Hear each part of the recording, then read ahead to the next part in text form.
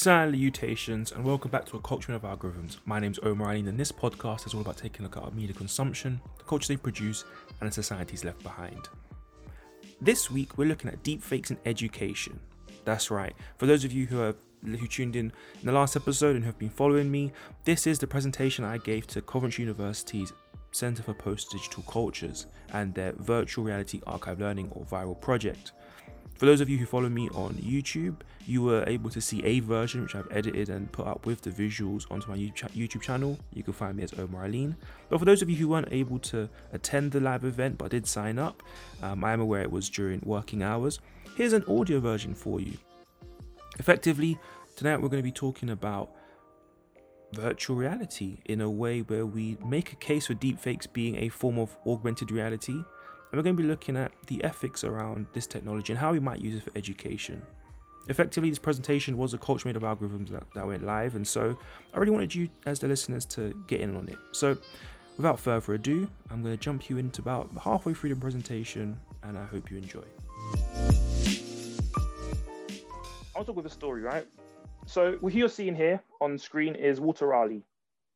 And he's famous for being the man who failed to find El Dorado. And the story goes that in 1594, Walter Raleigh hears about the city of gold somewhere in South America. And he goes off from England and he sails across the ocean to go and find it. And he actually ends up publishing a very exaggerated account of what he finds there. And it actually contributes to this myth that we now know as El Dorado.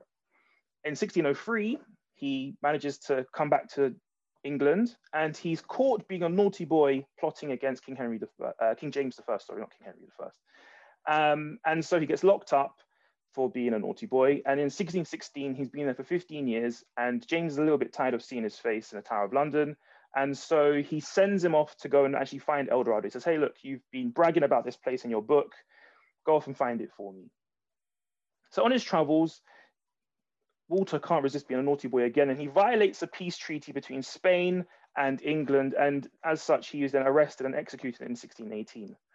Now, what on earth does a 400-year-old story have to do with deepfakes and cutting-edge technology and innovations? Well, fundamentally, the story is about how someone who has power can influence how an entire nation is thought of, an entire people's, how they use technology. Admittedly, it was a book at the time, cutting edge. And whilst an AR device is not a book, it is about cutting-edge technology and how technologies are often at the whims of those who have access to it and who it ends up impacting. So today, when we ask about the ethics of deepfakes, we're going to be looking at about how stories fundamentally impact learners, and we're going to be looking at how distributing these texts is going to be adapted, or how it should be adapted or might be adapted, and how these topics are going to be remembered, as well as a little bit how the role that power fundamentally has in playing how these things pan out. So I'm going to show you a video. Hopefully the sound is off. So what we're looking at here is what we understand today as VR. As Marietta showed you, it's fundamentally a 3D image. In this case, it's a projection of a woman who is discussing a little bit Star Wars style, or hollow disc. She's in front of a projector, and the projector is mapping her movements. The idea here is that we can someday use AR in the workplace, where rather than having these very 2D conversations on Zoom and on Microsoft Teams, we can instead go on and see people, see what they look like, adapt them so they can, maybe you can be at a boardroom, but you're the only person at the table kind of thing. But what exactly is augmented reality? Now, the Interactive Design Foundation say it's an experience in which digital content responds in real time to the user's environment. And what I quite like about this definition is that it agrees that there's a physical world, that one that our bodies interacts with, as well as a computer or digital generated input. And as such, it plays with our senses. There's a problem with this definition, though. It doesn't really tell us how many senses have to be played with. It actually ignores, quite often, visual media. Visual media is arguably the crux of augmented reality. As Marietta showed earlier, you may have a piece of paper, but we're looking at something through our phone. It also means that we are ignoring things like projector technology. That's considered AR. The idea that you can be at a cinema or being in school, sitting on the benches, and the hymns are being played in front of you.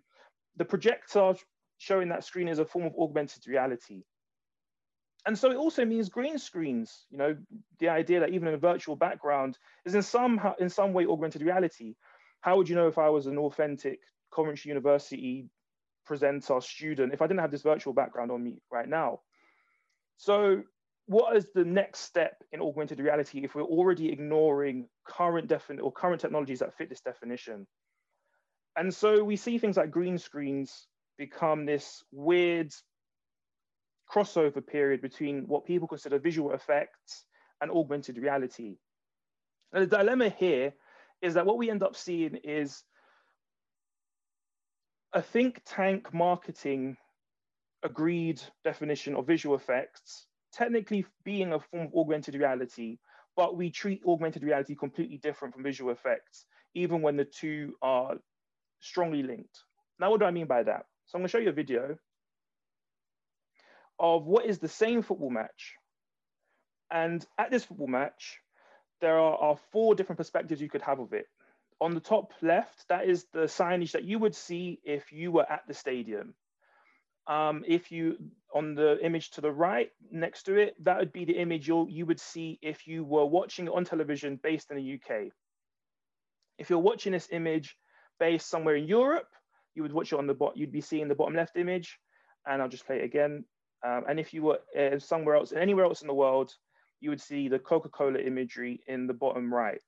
And as such, we're seeing here that our perspective has been changed of this match, right? Not only are we having an advertisement tailored to us based on some geographic location that some publisher or media producer believes is relevant to us, but we're also having our engagement with the game change, right? How much more does the company there bump somebody noir mean to me in augmented reality? Not very much. If I'm at the stadium, BetVictor is a UK-based betting company, so that matters to me then. And Enterprise Cars I can access in the UK, but Coca-Cola is worldwide. It's a worldwide brand. So even in this simple game where we might be watching it for maybe the players, the skill involved, the outcome of the game, advertisers and media producers are already aware that they can use visual technology to impact our reality. And as such, I like to say that augmented reality is all about changing perspectives, like I hinted at earlier. And as such, augmented reality in the eyes of a media producer is there to enhance reality. So I've got a quick question for you. What sort of phrases do you associate with augmented reality? And you can just put this in the chat. And we'll see, take a look at what people are saying. You are allowed to say, I don't know, that is allowed. Psychology, fun, VR. I like these definitions. Mind blend, interesting, I like that. Or mind bend, sorry, not a blend. I added an L, well, there wasn't one. Creativity, I'd agree with all of these so far. Geolocation, data collection, yeah. See, what's quite interesting here in these definitions, AI, yeah, I agree, thanks. So thanks very much for your contribution. You can keep sending them in if you want. If you've got 10 things to send, you can do that. But what's very interesting is that when I looked at how producers talk about augmented reality, they used things like mixed reality or the Internet of Things, also known as IoT or visual discovery. They also use the words advanced machine learning or deep learning. And it's the only one which crosses the gap between what producers who create AR and augmented reality devices look at and what we as producers or consumers might use, and that's AI. AI is the only one which crossed over into two. We talked about how AR impacts us, whereas producers see it as just a thing, right? It's a tool that can be used for whatever that they see it as, but we see it as a more personal engagement. And we can see this really come up in how it's being used currently. So as you might have seen from me sneakily giving away one of my slides, currently in education, we see AR being used to bring about learning parity, right? So if you are a visual learner, an auditory learner, AR is being used to help you be more engaged in the classroom, right? If a teacher is standing at the front and they say, these are all the information I've written on the whiteboard, but you need to be more engaged with that information to be able to learn the topic that's being discussed in the classroom, you might be given a tablet or a laptop in this case, that's being shown for you to be able to engage in that class more willingly. As such, it talks about accessibility, because if we're making learning more fair and more tailored to each and every individual student, accessibility now becomes another way in which AR is being used, right? Currently, schools are going through a funding crisis, not just here in the UK, but throughout Europe. And what's very interesting there is that a lot of the special needs schools are being either closed or funding restricted. And so children who need extra support in their learning are being forced to go into more public, more widely available schools, and the support isn't there. And so AR in some places where the funding is available is being used as a way to allow children access to education that would previously, if taught traditionally, wouldn't have been accessible to them. In this case, a depth of information is being given as well, or a further depth. So like I said earlier, the teacher might be standing up at the front with a whiteboard. Now they might be giving out a worksheet, but the worksheet might only be one A4 page, right? Maybe you need additional instructions that can't be fitted onto that sheet without the font getting so tiny you can't read it. And so AR is being used to potentially give students more clearer instructions if they need it, so they'll be able to fulfill the task correctly. And as such, schools said, oh, you know what, rather than investing in 100 reams of paper a day, why don't we actually use digital technologies to instead save paper? And then we can justify the costs of charging these laptops up every day or every other day, but we can't justify how much we're spending on paper, especially as we move to more green technology sources. But it also means now that as learning has moved online in the past year and a half, teaching has become more trackable. And previously, to understand how your child might have been doing well at school or not so well at school, you were almost relying on the teacher contacting you between parents' evenings. Now, a parent, a child, and the educator can all log into the same platform and see how that student is doing. Sometimes it's being used to gamify education, so to add in a competitive element. If a child sees that they're not doing as well as someone else, but they're a little bit competitive internally, it can be a way in which they can see who's doing better than them, and therefore can push themselves to try harder. The negative of that is that it works in reverse, right? If you think you're doing the best in the class and you don't really care for other people's education, it can become a source of bullying when you see someone not doing it as well as you. And as such, the uses of AR in education has been about making education more attainable and more accessible, but not really about making it stick. It tries to, but it doesn't really do so in a way that is open or flagrant, right? It just talks about just getting kind of eyes on the material. It doesn't really care too much about how well that information is being absorbed or retained by students. Yet the opposite is true in entertainment. I talked about Pokemon Go earlier in Marieta's presentation, and one of the big reasons that it was such a hit in 2016 is that it allowed people to engage in their physical environments in a way that wasn't possible before. They could engage in what was at the time a 25-year franchise where they may have had characters or games or Pokemon that they've been collecting for years, and they could now engage with them in a way that interacted clearer in their physical world. It was now on their phone, not just on a Nintendo device. And in this respect, what Game Freak tried to do, the creators of Pokemon, is that they tried to make their license, their ideas stick in a way that resonated with people in a way that was more personable, way that they would engage with Pokemon in a way that was different, in a way that would engage with Pokemon that would be long lasting. So how does any of that do with deepfakes, right? So before I answer that specifically, what exactly is a deepfake? Now, Henry Adger from Deep Trace Labs talks about deepfakes representing a revolution in AI-generated synthetic media. It is a time or is a technology which asks us to take images and video footage and superimpose or digitally replace physical aspects of our world. At times, deepfakes also include audible and audio content. So in the case of deepfakes, it is primarily about changing the face of somebody to look like or represent somebody else. At times, it can replicate or replace their voice as well. But what does that look like in context before I go into a little bit more detail?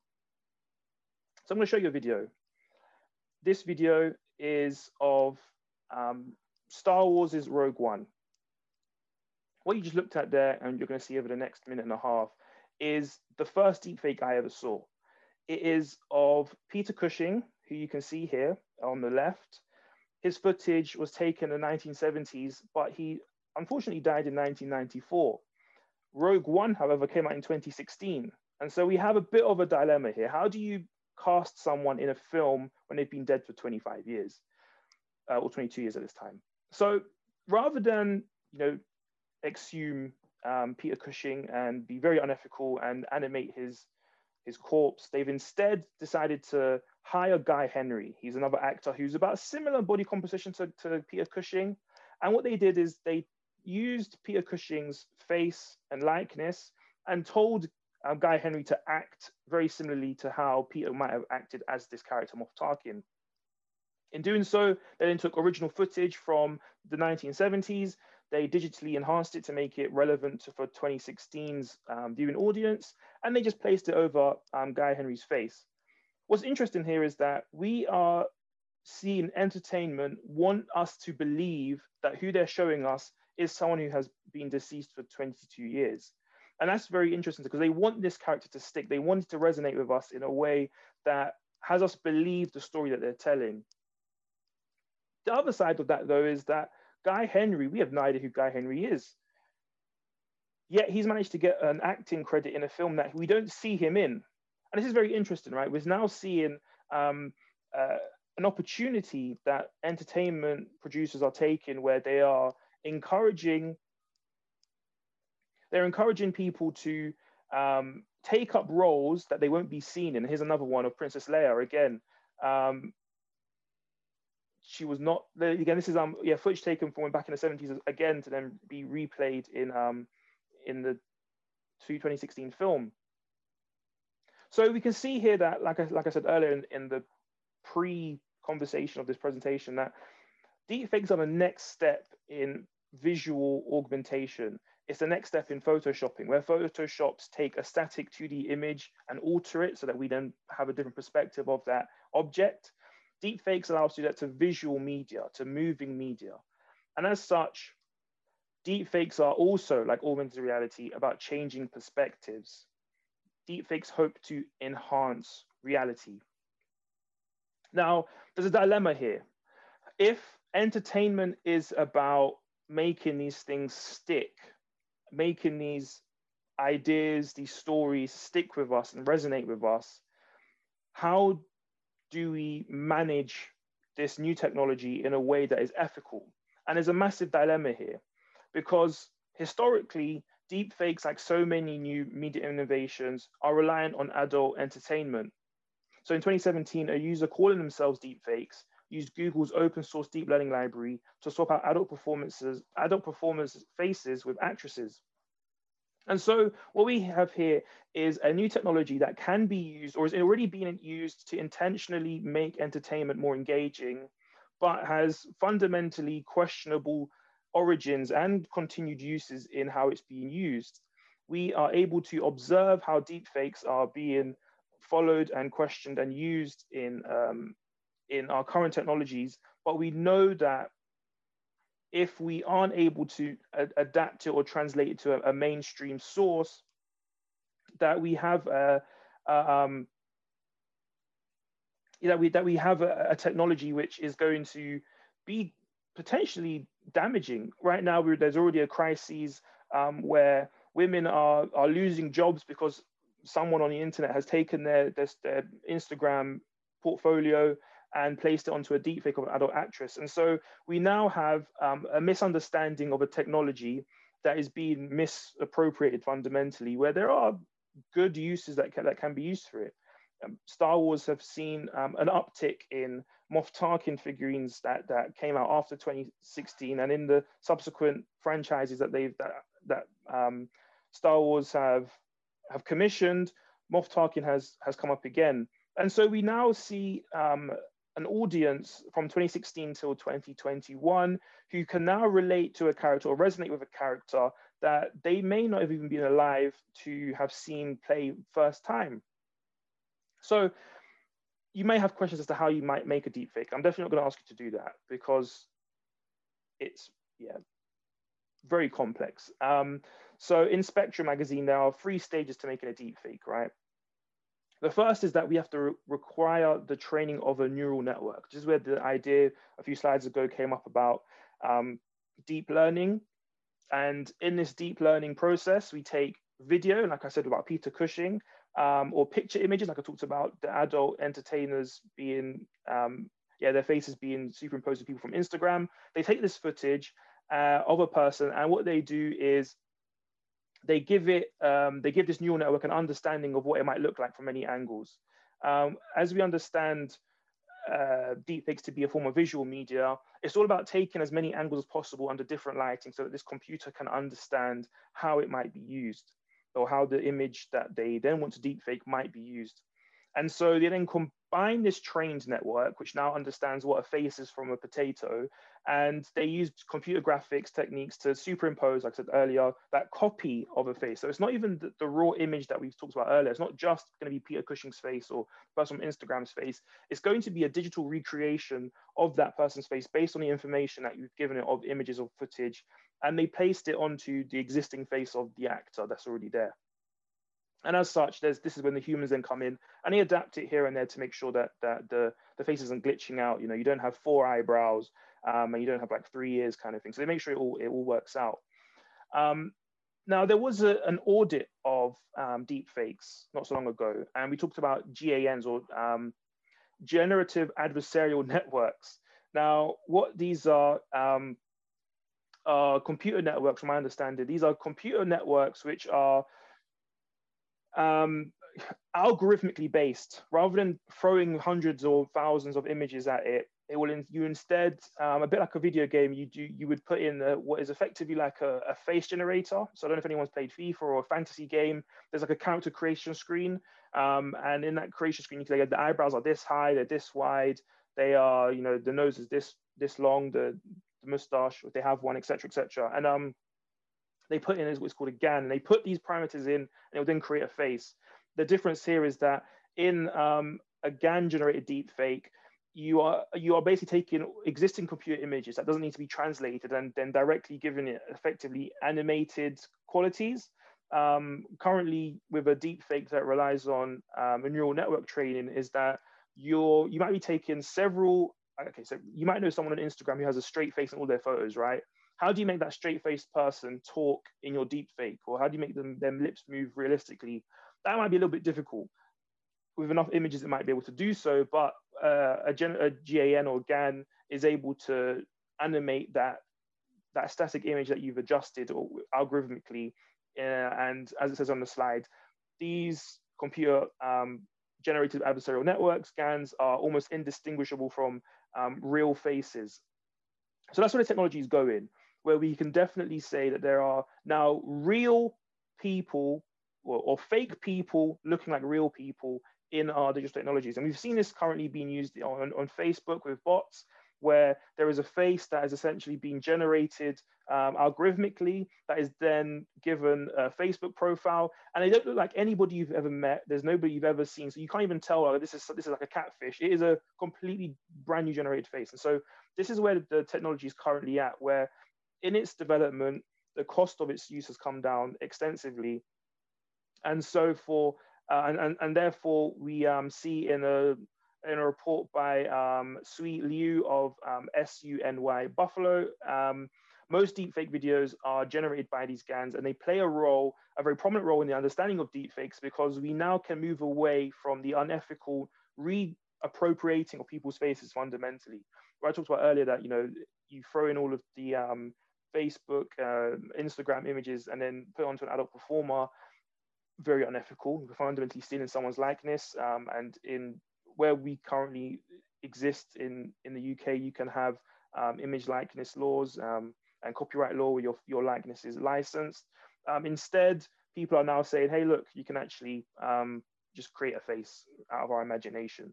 And so we're beginning to see an interesting dilemma of a crossover as to which direction should we go in. Is this a technology that we have seen has unethical roots and therefore we should leave it be? Or we can see that it has unethical roots, but we're now moving away from those unethical origins and can instead create images for good. But I would argue that just because there was an unethical beginning, the unethical nature of it isn't necessarily rooted in what it's doing, it's how it's being done, right?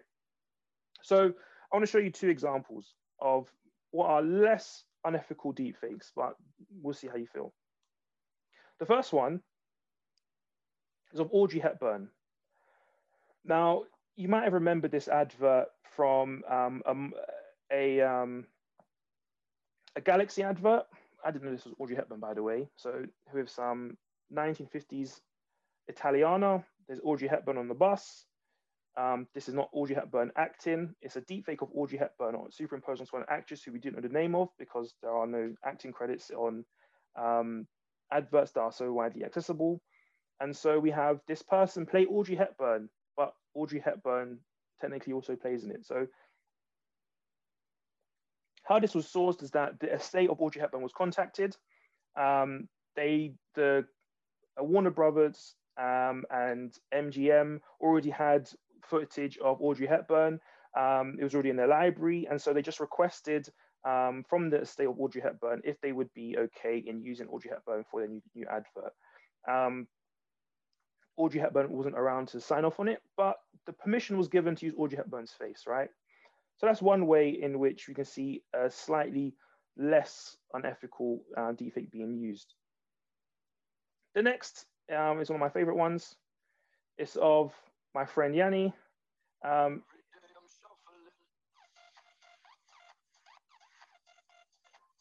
So Yanni's been deepfaked here onto LMFAO by Ben, one of our friends, and as a joke, he says, "Hey, look, I can deepfake you into this video." The joke being, "Hey, I think you look like the guy from LMAFO." Yanni says, "No." So I can prove it to you. I'm going to show you this deepfake of you, and who can even tell the difference? So, like I said, we're at a crossroads now. How do we expand how we think of deepfakes? If we've seen that AR has already attempted to make education more accessible, and we've seen entertainers try to make their content stick, and we've also seen how technology has changed so that cloud computing allows the cost of these deepfakes to come down and be more accessible. You know, asking Nestle or Mars to create a deepfake of Audrey Hepburn is a different cost entirely than getting two friends to say, "I've got your picture that you sent to me on WhatsApp, I'm going to use you as a deepfake." The cost has come down significantly, as well as the way that the two are accessible. And so what we now have is a potential to make education more compelling fundamentally. And so we see here that that the televised historical fiction can not be relied alone as a purveyor of historical content.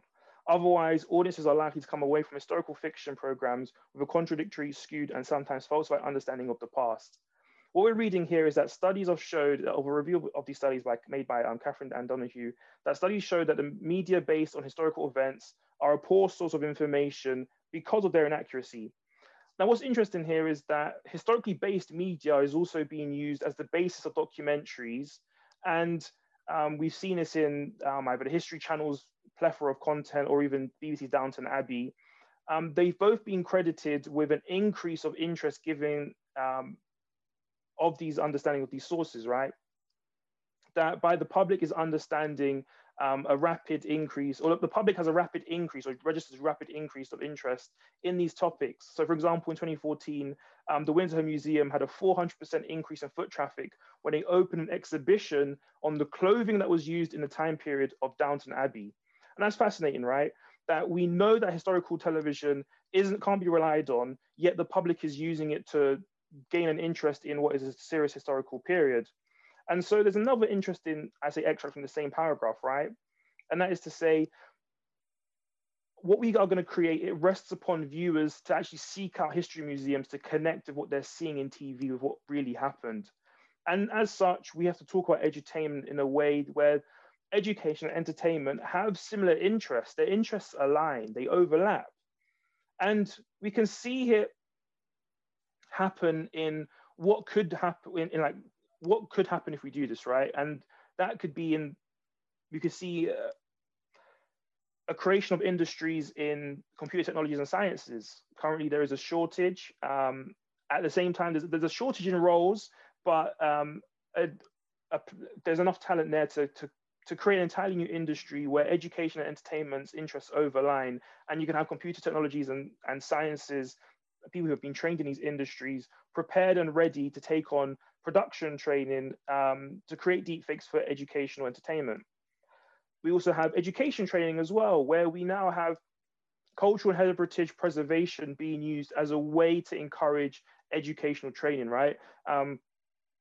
If deepfakes are being incorporated and adapted by history and museums, education can then be a way which is then made entertaining. And this is how deepfakes for learning can really enter the fray. Now, I've used Harry Potter here because what we see quite fascinatingly is that of the first 3 books, a design of Harry Potter was given based on a loose translation of what the artist said of J.K. Rowling. From the 4th book onwards, we actually see a likeness of Harry Potter that is more similar to its actor, more so than the imagination that we have of Harry Potter. And like I said earlier, people are using media text to get access to what they believe is true historical content. And so what we see here is that deepfakes have the potential to use people from cultural or historical figures and their estates and use them in educational training and educational media to make that educational content stick in a way that is accessible for children and actually resonates with them in a way that they can use and reinterpret. If the idea of us is to teach history in a way that we don't repeat the mistakes of our ancestors, then surely making historical content actually sticks and they can remember it at a time when that mistake might come up, they can avoid it, could be quite interesting. And because we've already talked about media production, what this could also do is actually broaden acting roles. We talked about Guy Henry earlier on. We didn't know he was in Rogue One, yet he had a job to do and was given it. Now we have people who might fit the role but don't have the face for the role. This is something that you hear about in acting and theatre circles, where people can act the part, they can be the part, but their face just isn't right for the part. And as such, we can actually see people take on roles that they don't look like Cleopatra, they don't look like Winston Churchill, but they can act like them, and therefore we can just use their actual images that we have of them, they've taken from scans, archaeological digs, etc., and use it in this respect. And so we can actually see a closer association with historical figures to the media that we use to represent them and to teach the current generation or our current society about these people. But there are ethical concerns here. There are several.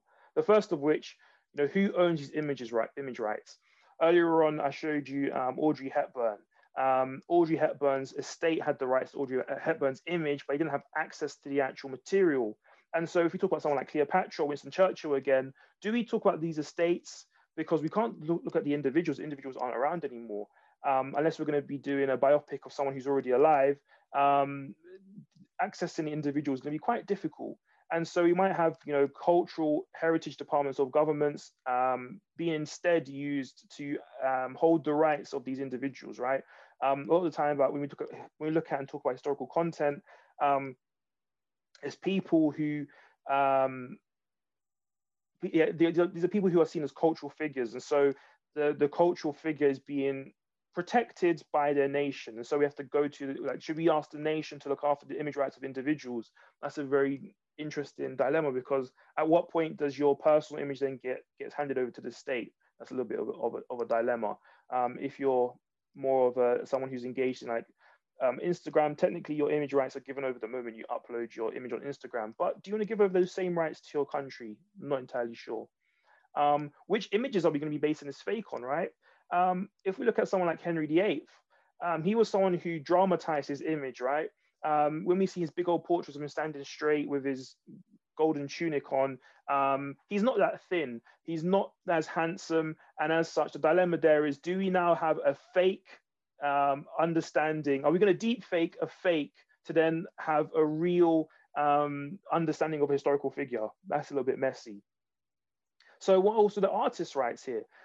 If we're using the images, like I said earlier, in making a deepfake, there are computer and human inputs here. So do we then give the artist rights and therefore copyright images or copyrights to a technology, to the company that owns the technology? Do we give it to the artist who might work for a company or works independently? Or if they're working on behalf of a country, then we've already given over image rights to a state. Do the artists also give over their individual rights to the state as well, because they're then using an image that the state allowed them to use? That's a question we're also going to have to address if we take this any step further. How will actors be credited? I've shown you two examples today of someone who was credited, Guy Henry, and someone who wasn't, the person who played Audrey Hepburn. So how will actors be credited in this new revolution if deepfakes are then going to be used in education or in educational acting, edutainment purposes? Should copyright law even apply here? I've hinted at it earlier. If we've already handed over rights to companies, legislators, or even or states, should copyright law apply?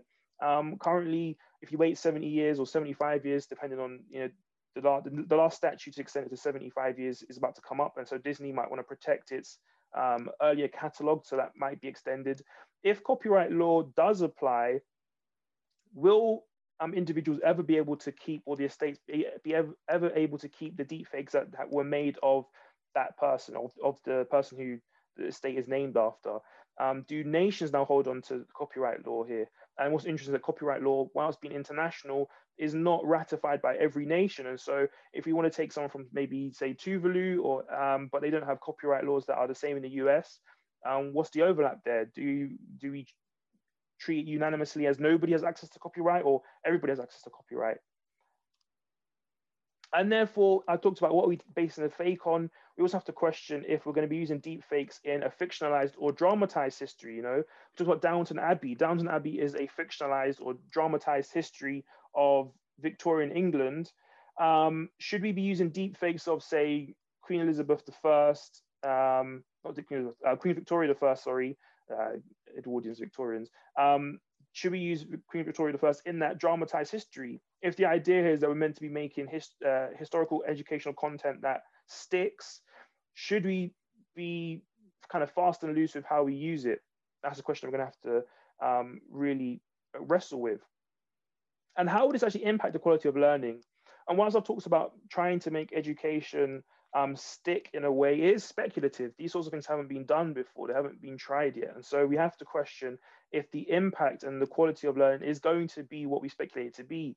One of the problems that we quite often run into is that people have this end of history myth where new technology will solve all of our problems of the past. And potentially I've bought into that with deepfakes. Will it actually do that? Will it actually accomplish that? And so lastly, can the costs ever be low enough to be seriously considered? I've already talked about an educational restraint, budget restraints for education centers. And so now creating even more learning material is going to be an additional cost, right? It's a different cost having just the actors come in playing in dress and they might perform for the students, or create a DVD or a video they put on YouTube and then the educator shows to the class.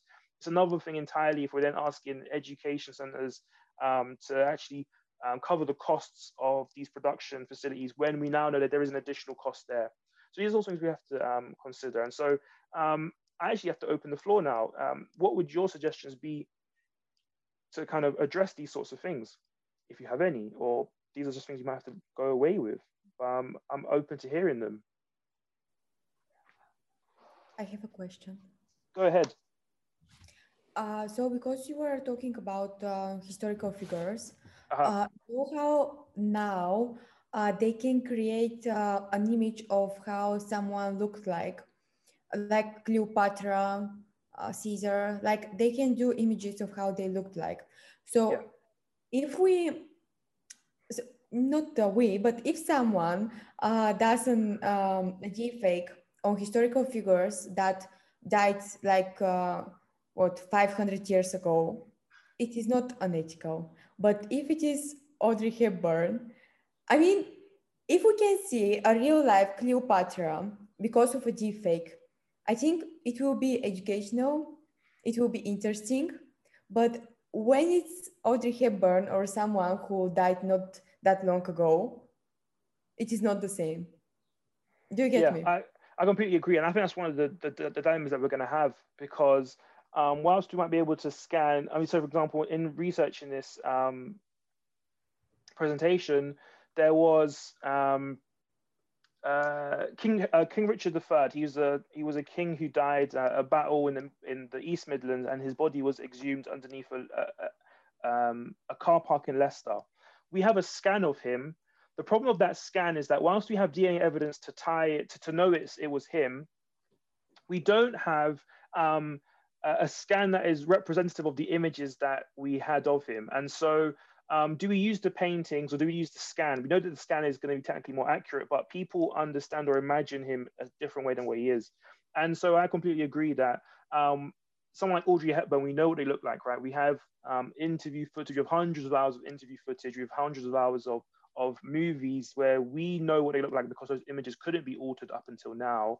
How do we address that imbalance there? Because it's a tricky one, and I think that people are going to have to address it. And yeah, Burnett says here it's a tricky one. How it's difficult to police the internet. Costs might be low, but the legal implications will come with inherent costs anyway. Yeah, it is.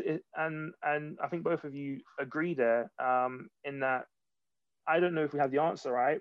Quite often what ends up happening is that we create things, we create technologies, and then legislators have to chase it afterwards. Like right now, it's not illegal to make a deep fake of someone as an adult actress without their consent. Yeah, I would argue that when we already see, like, one, it's already unethical to kind of steal someone's image and then use it however you want. That's a bit of a dilemma there. But also, where we know that it has actual ramifications in their personal lives, where that some people have their partners leave them because they think they've been unfaithful. We see employers let these people go because they believe that they're engaging in an activity that doesn't represent the company fairly.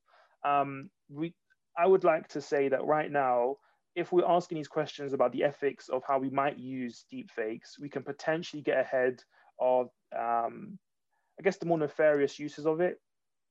And so, it's just one of those things that I just have to like throw up out there. So you're completely right, Marietta. It's a tricky question. What about the voices? The voice is another interesting one, right? Because right now, the only ones we have of voices are of people who we have videos of. So, for example, Tom Cruise, sorry. So Tom Cruise is the most deep-faked man currently. And we also have hundreds of hours of dialogue from all of his movies that we can synthetically create his voice in various ways. For someone like Winston Churchill, we have a little bit of footage, so we can kind of do that. And so people like traditional acting, they either put their own spin on how that person sounded, or they might directly imitate what's it called, like an impression of, that's the word. So they might do an impression of an actor or an actress. And so that's gonna be another big question when we go to people again, like say King Richard. We have no idea what he sounded like. We don't have a recording of someone from the 1500s. And so we might end up creating a deepfake that is false in the pursuit of trying to make something true, and then know entirely that it's fake. Like we're going to end up creating every. I like that a lot. I'll come back to that the two chats. But yeah, we end up creating deepfakes for the future that we know was fake in the beginning, and that's going to be a massive ethical concern and massive ethical dilemma.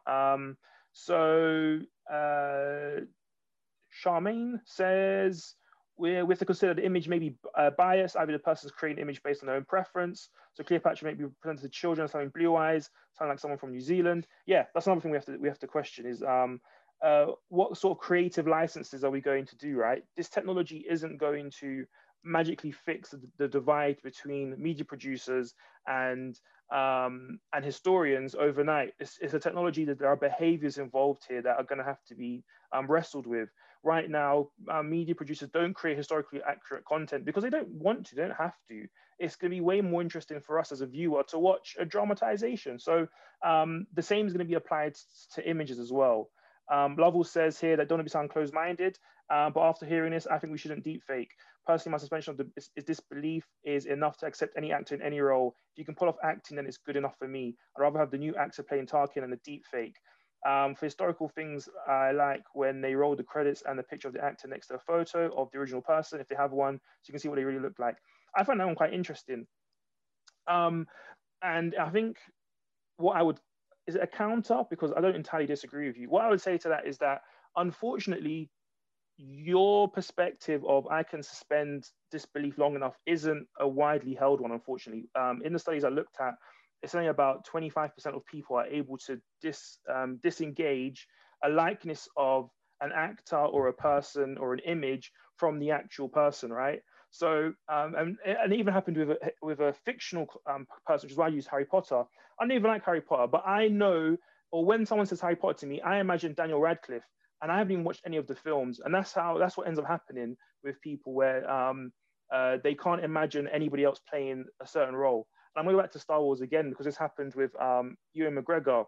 He's arguably the most beloved Star Wars actor of all time. However, he's impersonating the person who played Obi-Wan Kenobi in the original 1970-something film. So people aren't able to separate. And so what might end up happening is that people will have an imagination of an actor, and they can't separate it from the character. And we already see that happening when actors and actresses get death threats because of who they played. And so we have to find a way to make actors and actresses' lives far more pleasant to live in, because fundamentally, just because you played a bad character, you did a job. You don't deserve to be abused for simply doing your job very well. Unfortunately, that's not a widely held. No, it's not.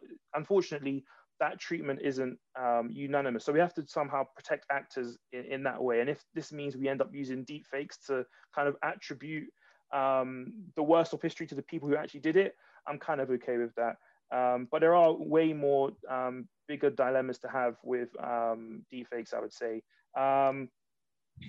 Another point from the education point of view, providing AR in schools could be a good to enhance learning, but is that tech being provided in the home to low-income families? Schools loaning books for children to take home is a different thing than taking AR tech home. And also, how is the impact of families where the parents' literacy may be low and then they're figuring out how to use AR with their child? Lots of rabbit holes.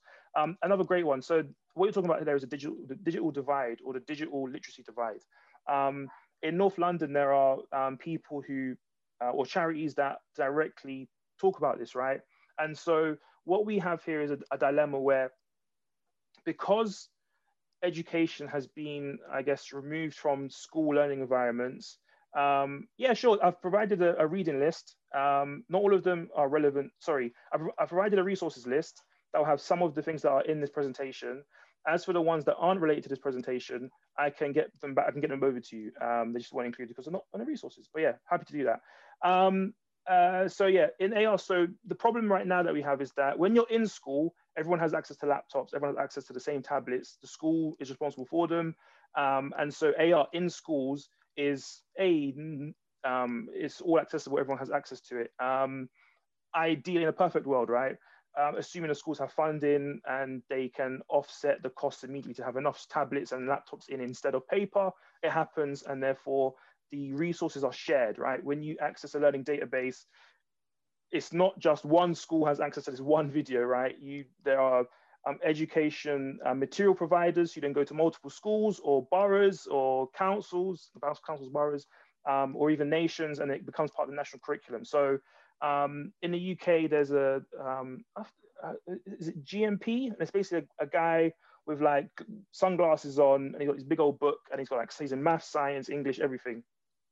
So someone like that would be like a centralized place where these materials would go onto, right? So this is where we have a bit of a question as to, do we ask councils to pay for this or pay for production? Because they might be like, say, a local Northern hero, right, is relevant to Northern students. So do we ask individual councils, individual schools or academies to provide this? Or do we go to the Department of Education, who runs the budget for the entirety of England, and say, hey, you have to pay for it? the dilemma here is that, are we then looking at private schools? Is that going to include academies who are outside of the state school system? Is that also going to include public schools or only public schools? And so that's another question that we're going to have to answer as we get into things. And so get council to reduce council tax first. Yeah.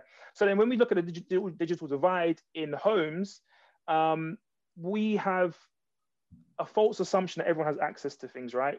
Earlier on, Marietta said that like 4 billion people have access to the internet and mobile phones. That's 4 billion, but there's 7 billion people on Earth, right?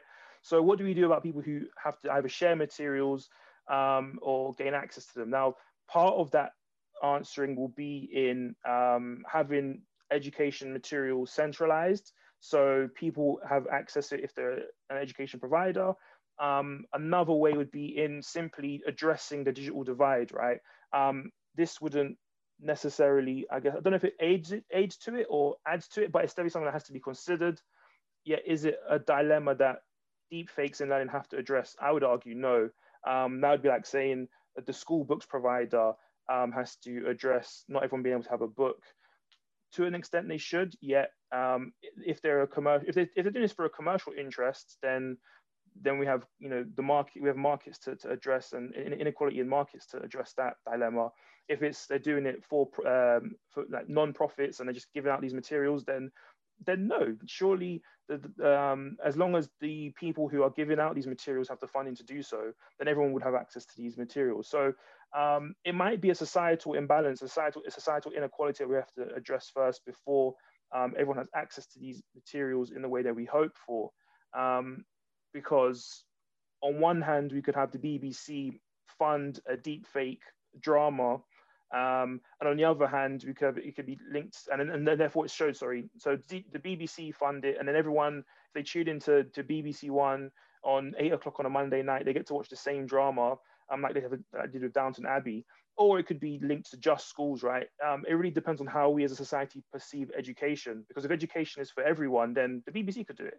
If it's only something in schools, then we really do have to address that digital divide and inequality. Whoops. The divide comes into play if the Department for Education distributes funding to academy trusts and school and councils. The funding is then subdivided by trusts and councils according to each school's learning outcomes. So low-performing schools may not get expensive equipment and agree to reduce council tax. I think we all want to reduce some taxes, but it's necessary if we want to fund these schools, right? If we want these schools to get a great education, that could be a thing. But I agree. Like I said, the markets, a societal imbalance, these things might be addressed if we want to actually even have education that is more effective. Like I might be presenting a problem or a solution to a problem that is 2 steps away. Right now, if we have educational tools and equipment that is actually being given to students fairly, it's accessible to them, then yeah, we can talk about deepfakes. But like I said, right at the beginning, we're talking, both Marietta and I are talking about innovations to a technology that will require early adopters. And if we look at, say, the graph of how new technologies are adopted, we have our very expensive early adopters. They jump on board really soon. Then we have, or innovators, early adopters, and they hit mass market, and then mass market goes on towards laggards. So right now we're really on an early adoption phase where we're even just conceptualizing if this is possible, if it should be done. And I like how there is some disagreement here by Lovell, especially, and agreement by Vernet. But these things are things that we might have to look at because we have to be understanding that deepfakes are being used already. They're already accessible in ways that we don't have control over. And so can we, I guess, manipulate these existing technologies to do things that make what we already have problems for better? Can we use these technologies to address issues that we currently have? Unfortunately, it will come down to money. Yep. To education and to make digital tech resources more accessible. Yes, we saw from COVID that there were drives to donate laptops to low-income families. The fact that there were donation drives instead of funding from centralized sources speaks to the fact that these innovations are useful, but they are not going to be accessible for all due to money constraints. Yeah, and that's why I say it's not even necessarily directly a technology restraint. It's a societal imbalance, right? because we know what the solution is. We've seen that there is funding for these things. Yeah, I mean, in the UK, we had our previous Department for Education Secretary resign because they didn't get the funding that they required just to cover this year's gap over the summer. So these are the sorts of things that we're going to have to address socially in social inequality. But yeah, we're coming up to 2:00. If anyone has any other suggestions or things to throw in, feel free. Marietta, could you also, for our new joiners, could you throw in the feedback form as we Yes. yeah, Just, thanks. So I yeah, have some questions, go actually. ahead. Go I'm in. just waiting patiently here. You know, Sorry, I with can't see children you. books or student books, actually, they don't have to be specifically made for the purposes of AR. If teachers are educated enough on this topic, they can simply take a photo of a page, put it on the app, and do it in seconds. And after that, you can, I mean, they can add 3D object or whatever. And the book doesn't need to be specifically made for these purposes. The teachers themselves can do it. And also about because you were talking about the ethics of deepfakes. I'm not sure whether it's the same in the UK, but in Bulgaria it is forbidden from like 2 or 3 years now to present a video or a phone conversation, any recordings in the court, because there were some scandalous videos and also photos, phone conversations of politicians, and they claimed them to be photoshopped or whatever, and they were not. It was obvious. I mean, the people in Bulgaria, I'm pretty sure there are people in Bulgaria who know how to do these things, but I'm pretty sure they are educated enough to know not to do them to these people. So yeah, now it's forbidden in Bulgaria to present any kind of recordings in the court. And I guess it should be made in any country now because, okay, in Bulgaria, obviously they weren't fake, but let's say in the UK or USA, they could be fake and it is a problem. No, you're completely right, and I think that's why I kind of said right at the beginning that what we're looking at, even now as we talk about societal imbalances and funding, and is it going to be centralized, is it going to be specialized to just schools, is that we are talking about the seat of power, right? It's people who have the ability to either manipulate these technologies to do what they want them to be, or do what they want them to do, or is it going to be something that we as people are going to have to address and be aware of, and kind of take the reins, and then where is that overlap, right? Because yeah, politicians could legislate the banning of deepfakes if they wanted to, and if that's the case, then this whole conversation is pointless. But if they don't, then we have to see that there is they're being used, and so how do we get a hold or get an understanding of these technologies whilst they're going out? So that's all from this week's Culture Made of Algorithms. Thanks very much for tuning in. If you want to find out when I'm doing a next presentation, you have to follow me on the socials. You can find me on Twitter as @OmarAline. You can also find the podcast on Twitter as well as @ACMOAPod. That's A Culture Made of Algorithms as initials, and then pod. You can also find me on Instagram as @OmarAline. Again, I'll be posting flyers, etc. when I'm doing presentations and when I'm doing live events. So follow me there. And if you want to see the visuals, once again, I'm reminding you to find me on YouTube. That's again OmarAline on YouTube. I also do live streams when I can. Again, talking about politics, talking about media, talking about communications and theories, etc., and applying them wherever we see fit. So I'm hoping to see you there over the duration of this summer before I take another break and then come back, hopefully with some refreshing and more in-depth ideas. But yeah, that's all for today. Take care, look after yourselves. Remember to keep consuming media, thinking about the culture they're producing and the societies you're leaving behind. Take care.